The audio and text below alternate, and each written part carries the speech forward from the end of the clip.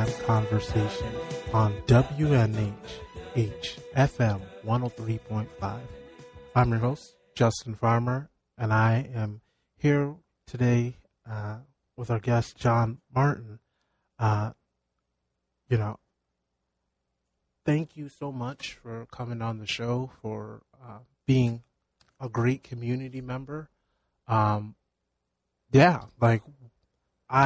We have been talking about this for probably better part of 2 months. Yep.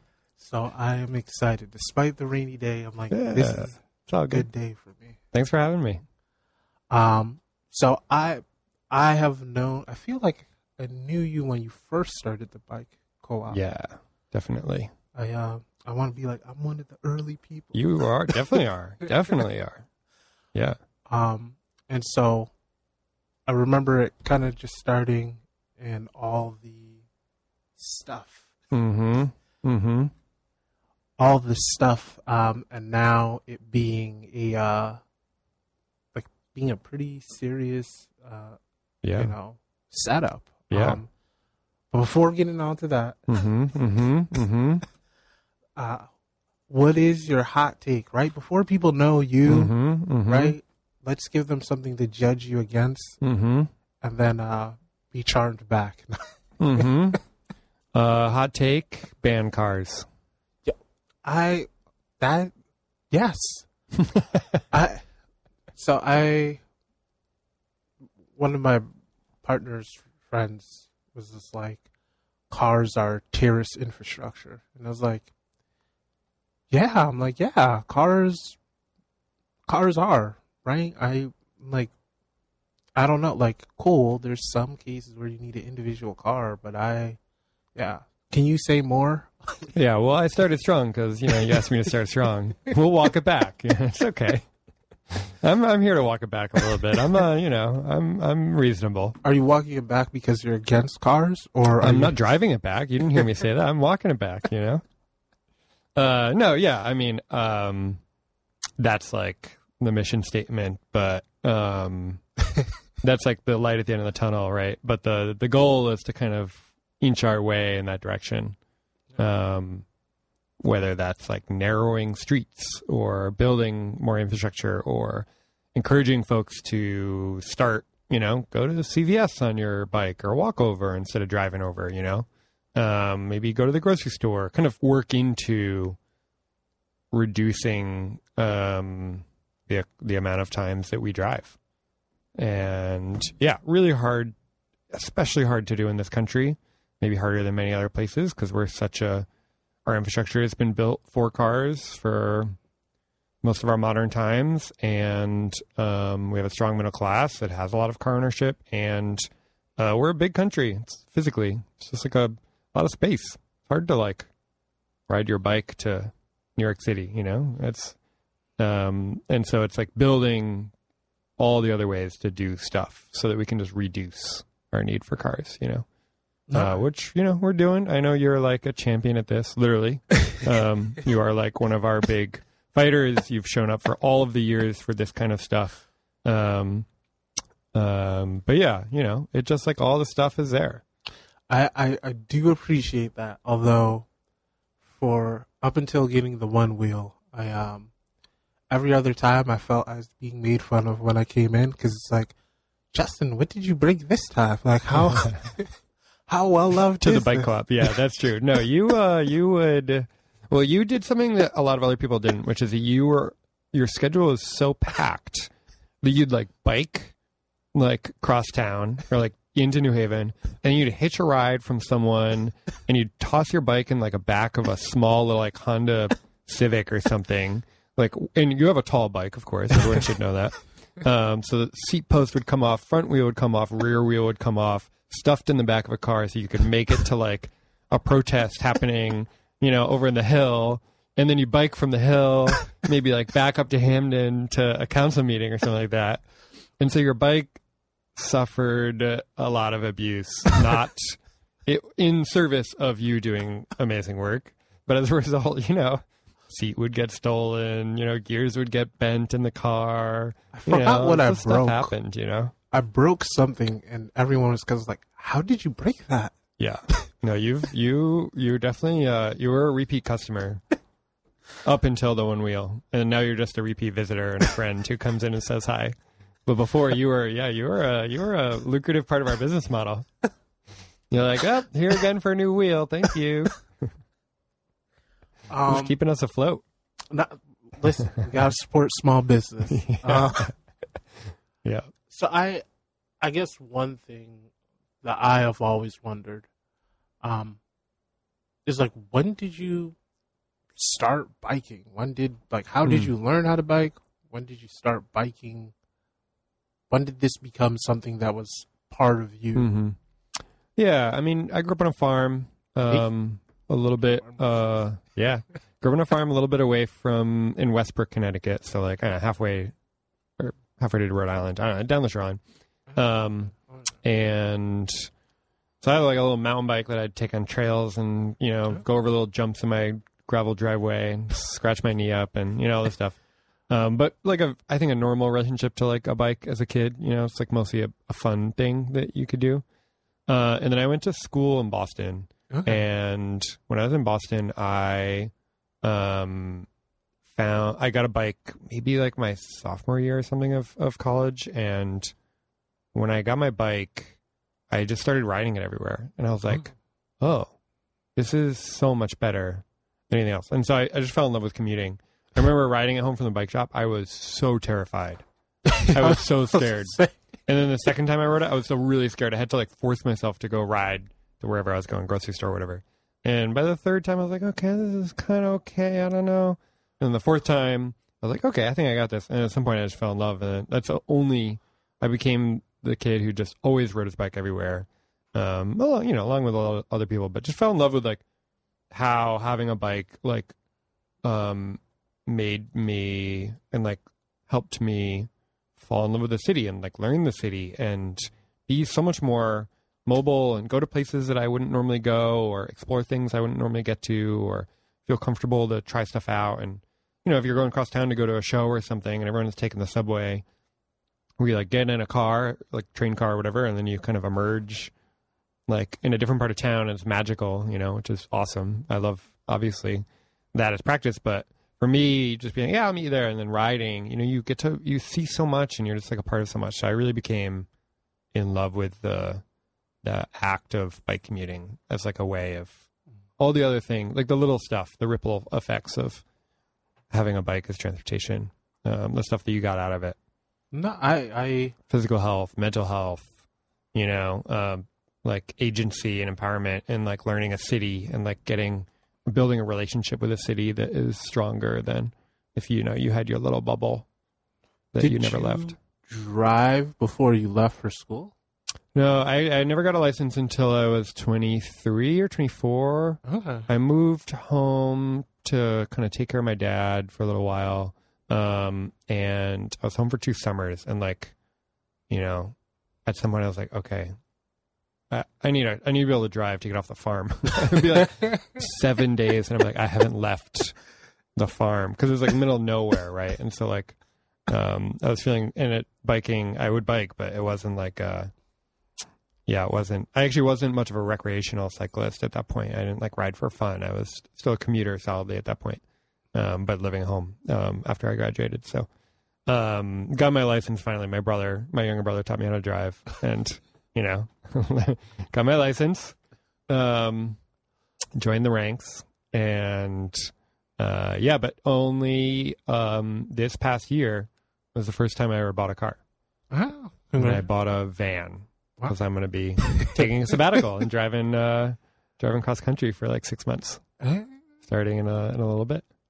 Well, I guess one question I want to ask you.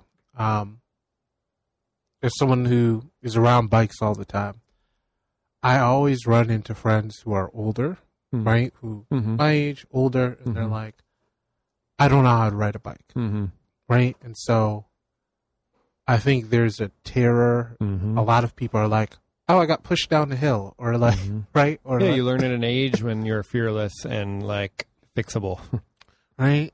So like, what would be the golden tips, right, that you would give to those who um, have a little bit more life experience, but a little less. Yeah. They have a little bit too new tire tread. Yeah. Ooh, nice. I like that. Yeah, I mean, you can always come by the shop. And, we aren't like professional instructors of like how to ride a bike, but two things that we would recommend, and the reason I say come by the shop is because we just have a lot of bikes, so you can like find something and we can quickly do this for you, is one, take the pedals off, and two, find something smaller than what you actually want to ride. Whether that's lowering the seat all the way on a bike that you have or whatever. And you want to Fred Flintstone that thing. Like, that's how I always recommend folks like getting started. It's like, take the pedals off so they're not in your way. And you're just going to be kick biking, and focusing on balance and your steering with handlebars and sitting, and focusing on balance. And once you can kind of kick and coast for, a few feet, 5 feet, then we can start to, and you feel comfortable doing that. Could take an hour, could take 5 hours. And then we put the pedals back on while it's still too small for you. And then we start you kind of getting used to pedaling. And after that, you're riding. But yeah, starting with a bike that's too small for you and taking the pedals off. Not like a kid's bike, but something that, you can comfortably have your feet flat on the ground. Because normally for a bike to fit well, you want to kind of be on your tippy toes when sitting on the seat.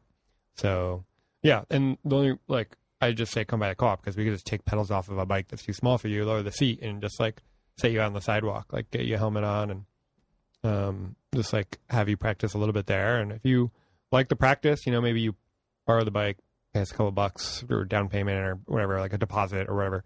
And then take it for a few weeks, go to the Canal Trail, no cars. It's right through our city, through Hamden, all the way up. And it's wide and safe, and just find a stretch and just practice, just keep practicing kick biking and yeah. No, I'm glad I asked that question because that might have just taken people to Prospect Hill. Yeah. I don't recommend that. And then, of course, there's a whole universe of how to ride a bike in a city. Once you can physically ride a bike, okay, yeah, what does that mean now? Do I ride on the sidewalk? Do I ride on the street? Do I follow signs? Do I signal with my hands? All this stuff. So there's a different conversation to have there, but generally you have to follow all the rules. That that's an interesting question. I ride where I feel safe.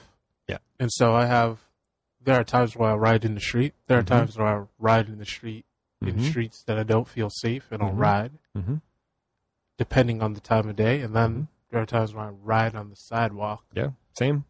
Same. And it's interesting because different cities have different rules. I know New York City is you cannot ride on the sidewalk ever. Yeah. Heck, I've seen kids just sit on the seat, not biking, and get tickets for sitting on their seat on the bike. Yeah.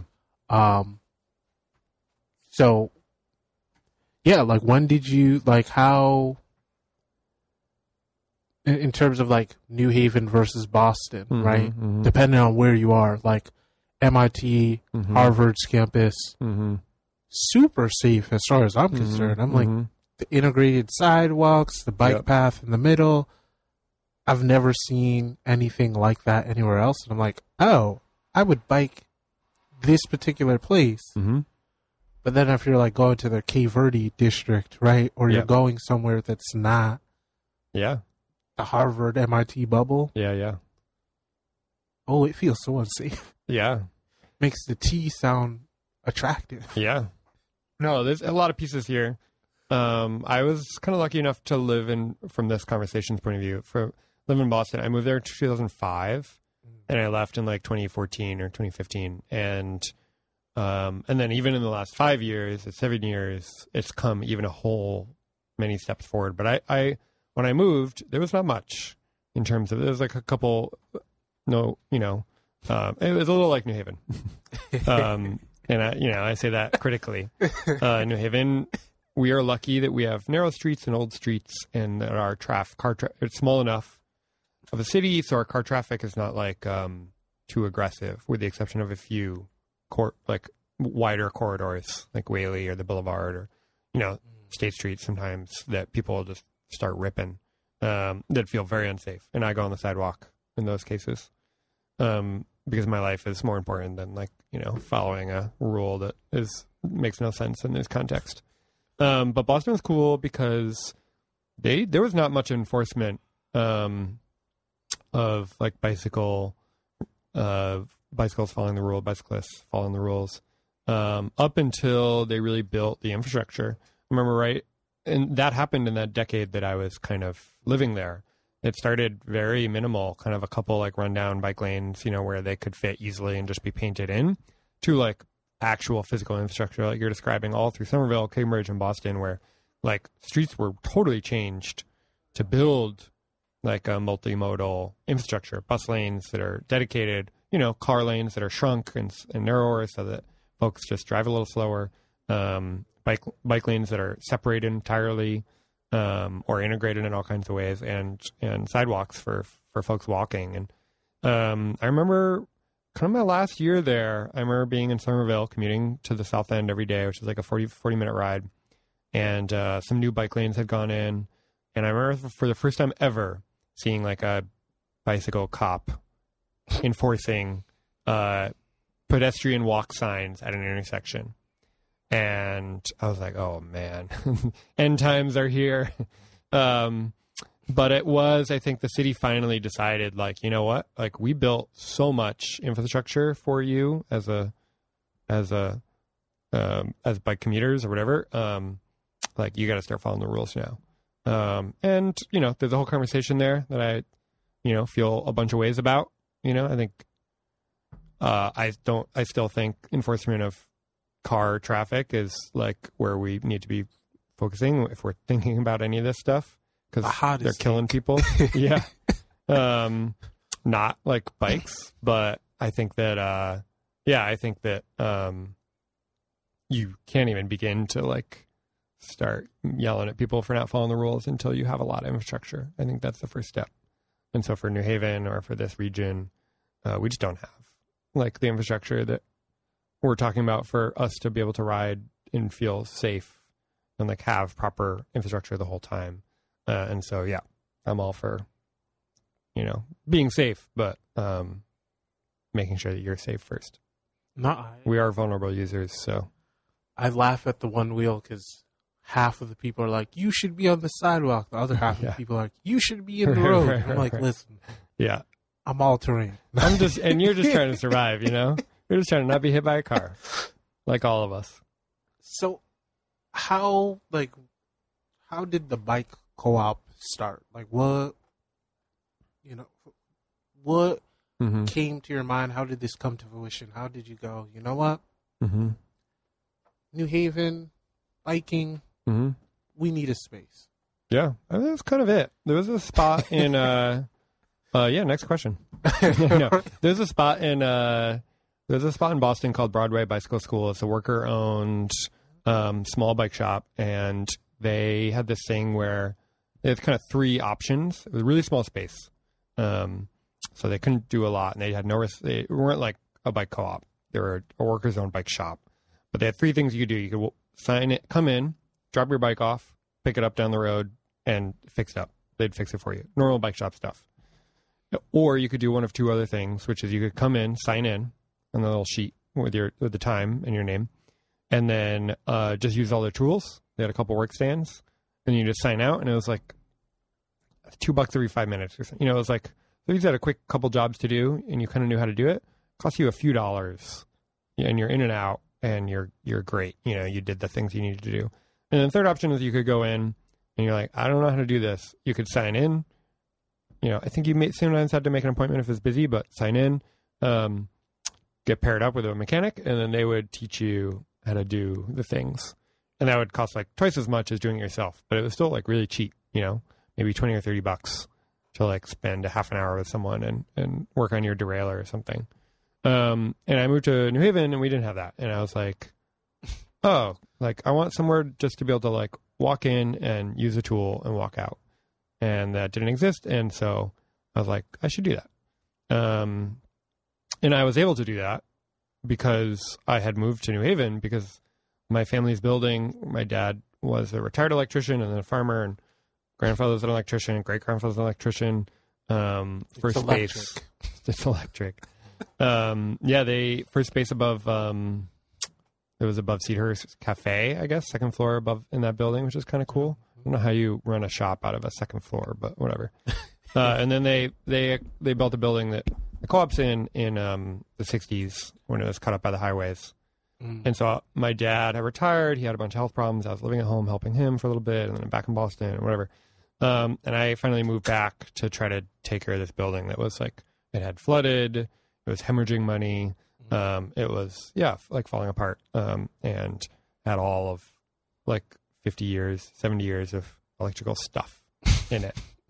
And so it was like you remember the earlier days of the co-op, it was still even like partially like 50%. Yeah, of course. Yeah.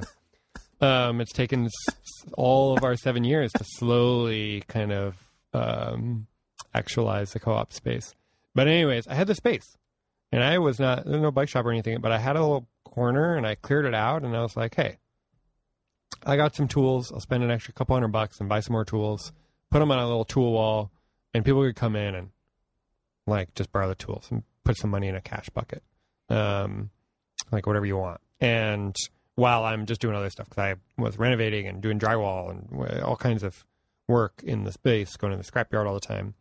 And I did that, and then I just very quickly met some other folks. Paul Hammer, and Joel Power. Yep. And Joel LaChance were running this little program over at Iris where they were getting bikes donated to them. They were fixing them up. They were donating half out back to Iris, and then they were selling a couple to pay for all the parts and for Joel's time and stuff. And they were like, yo, you should help with this. And I was like, oh, cool. And then I helped them for a year. And then they were like, long story short, they were like, do you just want to do this? And I was like, okay. So we kind of rolled it into this like tool sharing thing. And then that's where we are. I mean, after huge amounts of evolution and change, those are still our 3 core programs, which is giving people space to work on their own bikes using tools with help with volunteers, getting bikes donated to us, fixing them up, and donating half and selling the other half. The bikes we sell are how we pay all our bills and pay staff and all that stuff. And they're still affordable, cheaper than a new bike always. A little more than like a Craigslist random bike usually, but you get like a warranty and you get to buy it from a real person, and it's been looked through, and you have someone to go to when it has a problem down the road or whatever. And you're supporting, it fits you. Yeah. And you're supporting, getting bikes donated. And so we donate half our bikes out to other nonprofits in New Haven. Mm-hmm. And yeah, that's like upwards of 250, 300 bikes a year donated. Wow. And another 250 or 300 sold. And then over 1,000 fixed every year. By people. So this wasn't like, I will bring bikes to, like, there's never... so organic. It started with a tiny idea that was not meant to be a business or like my life's work. I'm an architect by training and formerly an architect, not licensed, but like I practiced and was intending to like go back to grad school and then like get back into the profession. I was like going to take a year off, help my dad get this building ready, and then like just get back to work. And then I was like, wait a minute, this is kind of cool and like kind of fun. And I still wasn't done with the building at all. And so it just grew really slowly and organically because of a lot of other people, like, other people shaping it. Certainly like doing Bike Month for those years was a big catalyst to like opening it to the city and allowing the city to shape it in all kinds of ways. Meeting more people. Yeah. And, as a result, like made me fall in love with New Haven and want to continue to build this thing that people clearly seem to appreciate. But there was never a master plan. It was just like, I have this one small, tiny little good idea that's not profitable. And then like, we just kept sticking stuff to it and it kept growing. And then the stuff we stuck to it kind of was nice. And we'd pull a few things off if we didn't like it. But, generally it just kept growing and I kept pushing it. And yeah, it didn't pay me much of a salary still. I mean, last year was maybe the first time that I feel like I had like a fair wage. So it's structurally sound now. Structurally sound, yeah. And doing doing really well. Cool. It's It's funny. 90% of our conversations are me making puns. So I'm like, I know. I'm finding out so good. much I didn't know. Well, I'm also like 90% of my time in the shop is me running around trying to do like 14 things while you're, hanging out and helping and watching and chatting. I guess one thing I've always wondered is like how, I remember a couple of years ago I saw you up in Hartford. For those of y'all who are just joining us, you are listening to Just in Time Conversations, 103.5 FM WNNH. Our guest John Martin of the Bradley Street Bike Co-op. I guess one of the questions I've always had is like, how and when, right, did you go from bike shop to traffic advocacy, right? Mm-hmm.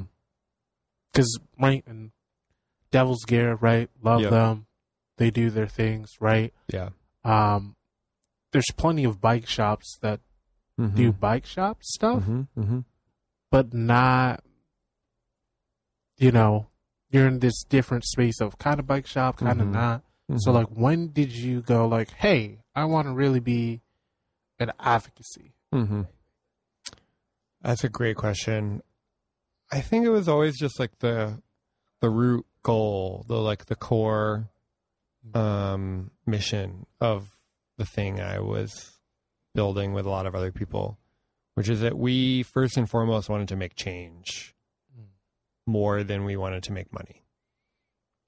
Those are both change. No, yeah, there's a pun.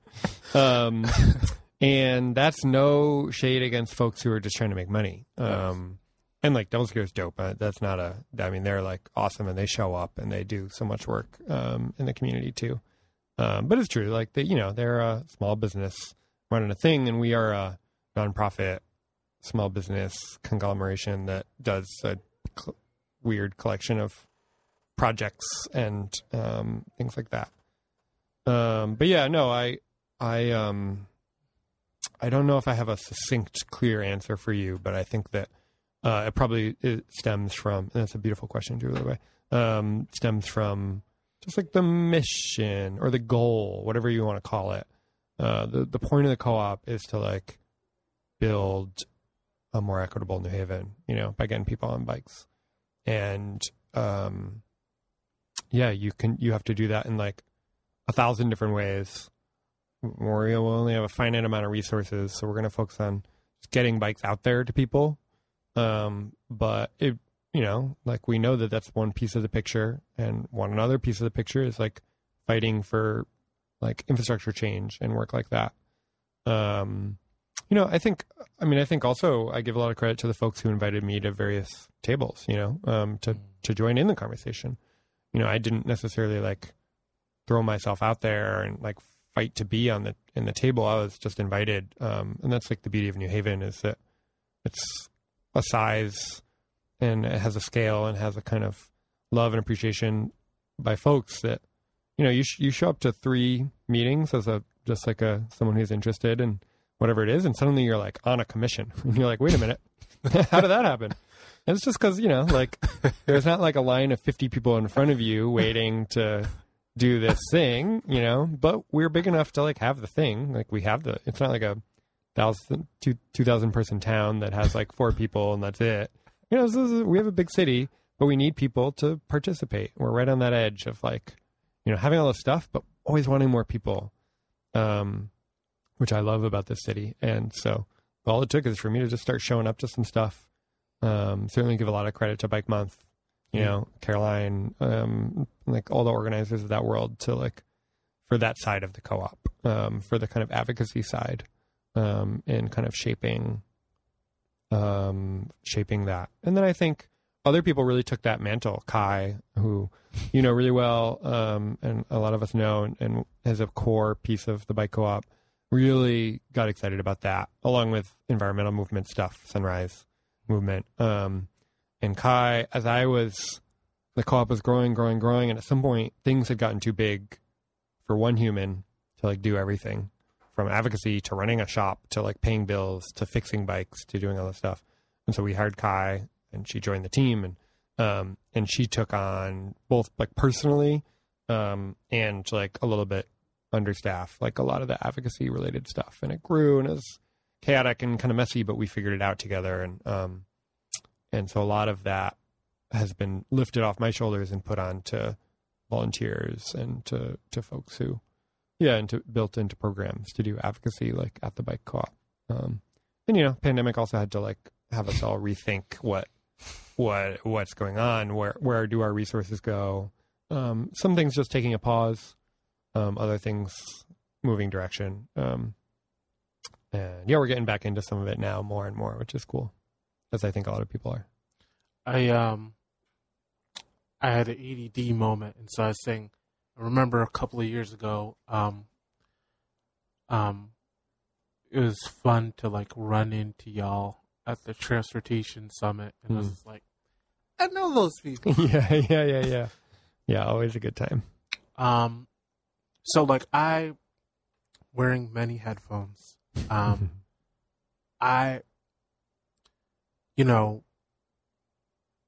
for one of the big conversations, right? And I'm sure Roland's gonna give me a look and like, bro. But the conversation around red light cameras, right? And so for those of y'all who aren't familiar, there's a big conversation of like, do we get red light cameras to do traffic enforcement?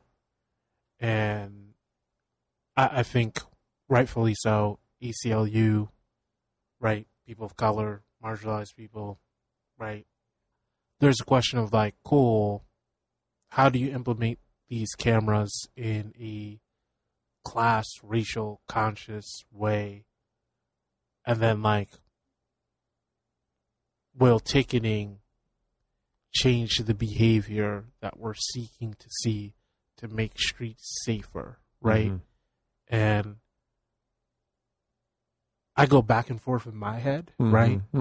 Although I think ironically, I'm a very private person, despite being a public person. It's because you're a good question asker. All good question askers are kind of private people, So people might be surprised, right? I'm more of like, I don't know about this, right? Yeah.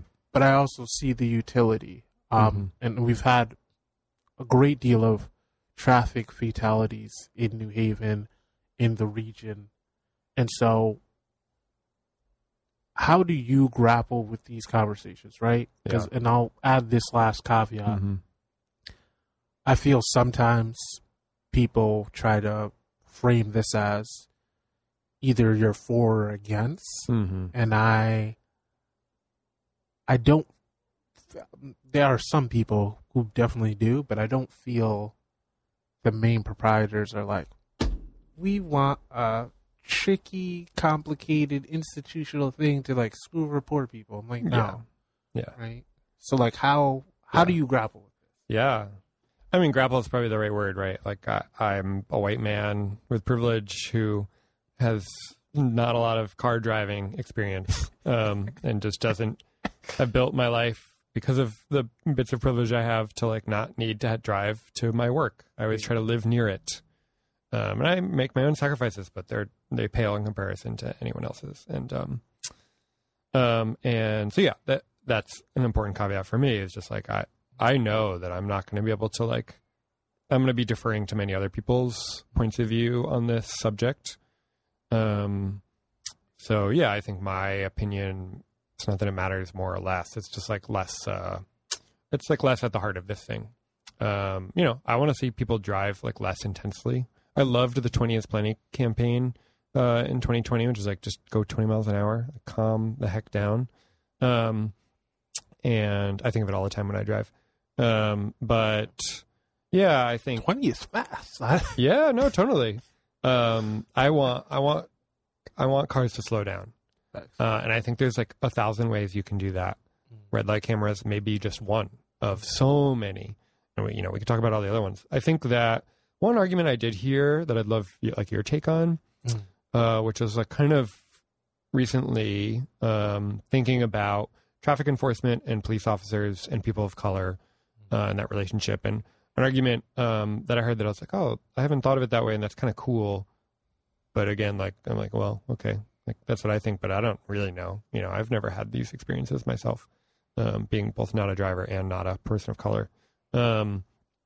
Is that like red light cameras? A pro of them is that they reduce the human to human interaction between police officers and people of color, because which is where a lot of bigger problems arise, both like from fatalities of police shooting people, but also like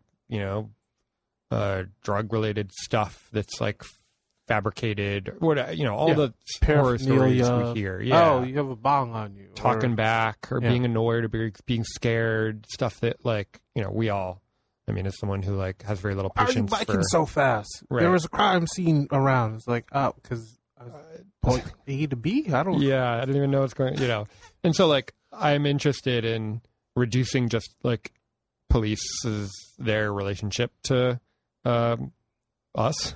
But certainly to like people of color, and like reducing the amount of like physical human to human interaction.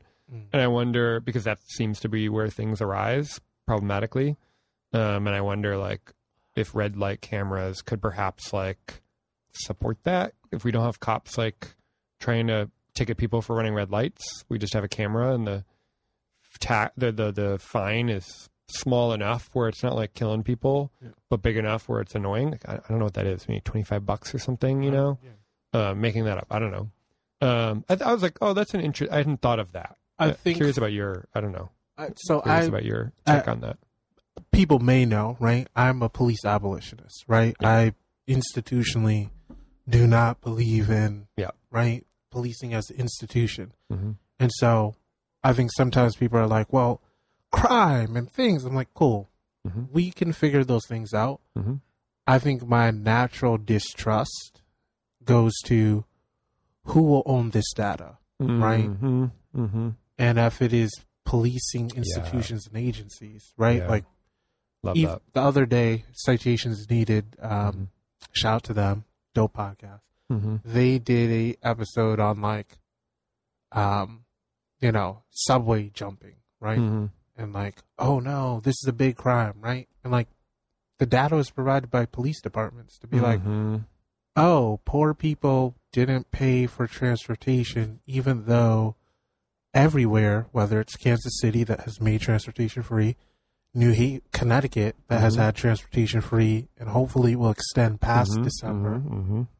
New York City, it is more expensive to have police on these issues than to just let people have free fare. And so I worry about who has access to the data more than love that. How, right? I don't necessarily distrust surveillance. It's more who gets to control the narrative, create the narrative. And that's where I think it becomes hard, because I don't think the traffic authority wants to do that. Yeah. Oh, but also as like a police abolitionist who's like just always very interested in like, what does it mean? And like, what are the pieces of that? Like, I got really excited about, blanking on the name, even though I testified for it. Just like social workers. Yes. Thank you. Yeah. For me, it's like, okay, we're going to get rid of the police. What are the buckets that are still necessary, and how can we reframe them entirely to be like healthy systems? And so, maybe the traffic authority should hold that, like we do need traffic enforcement of some kind.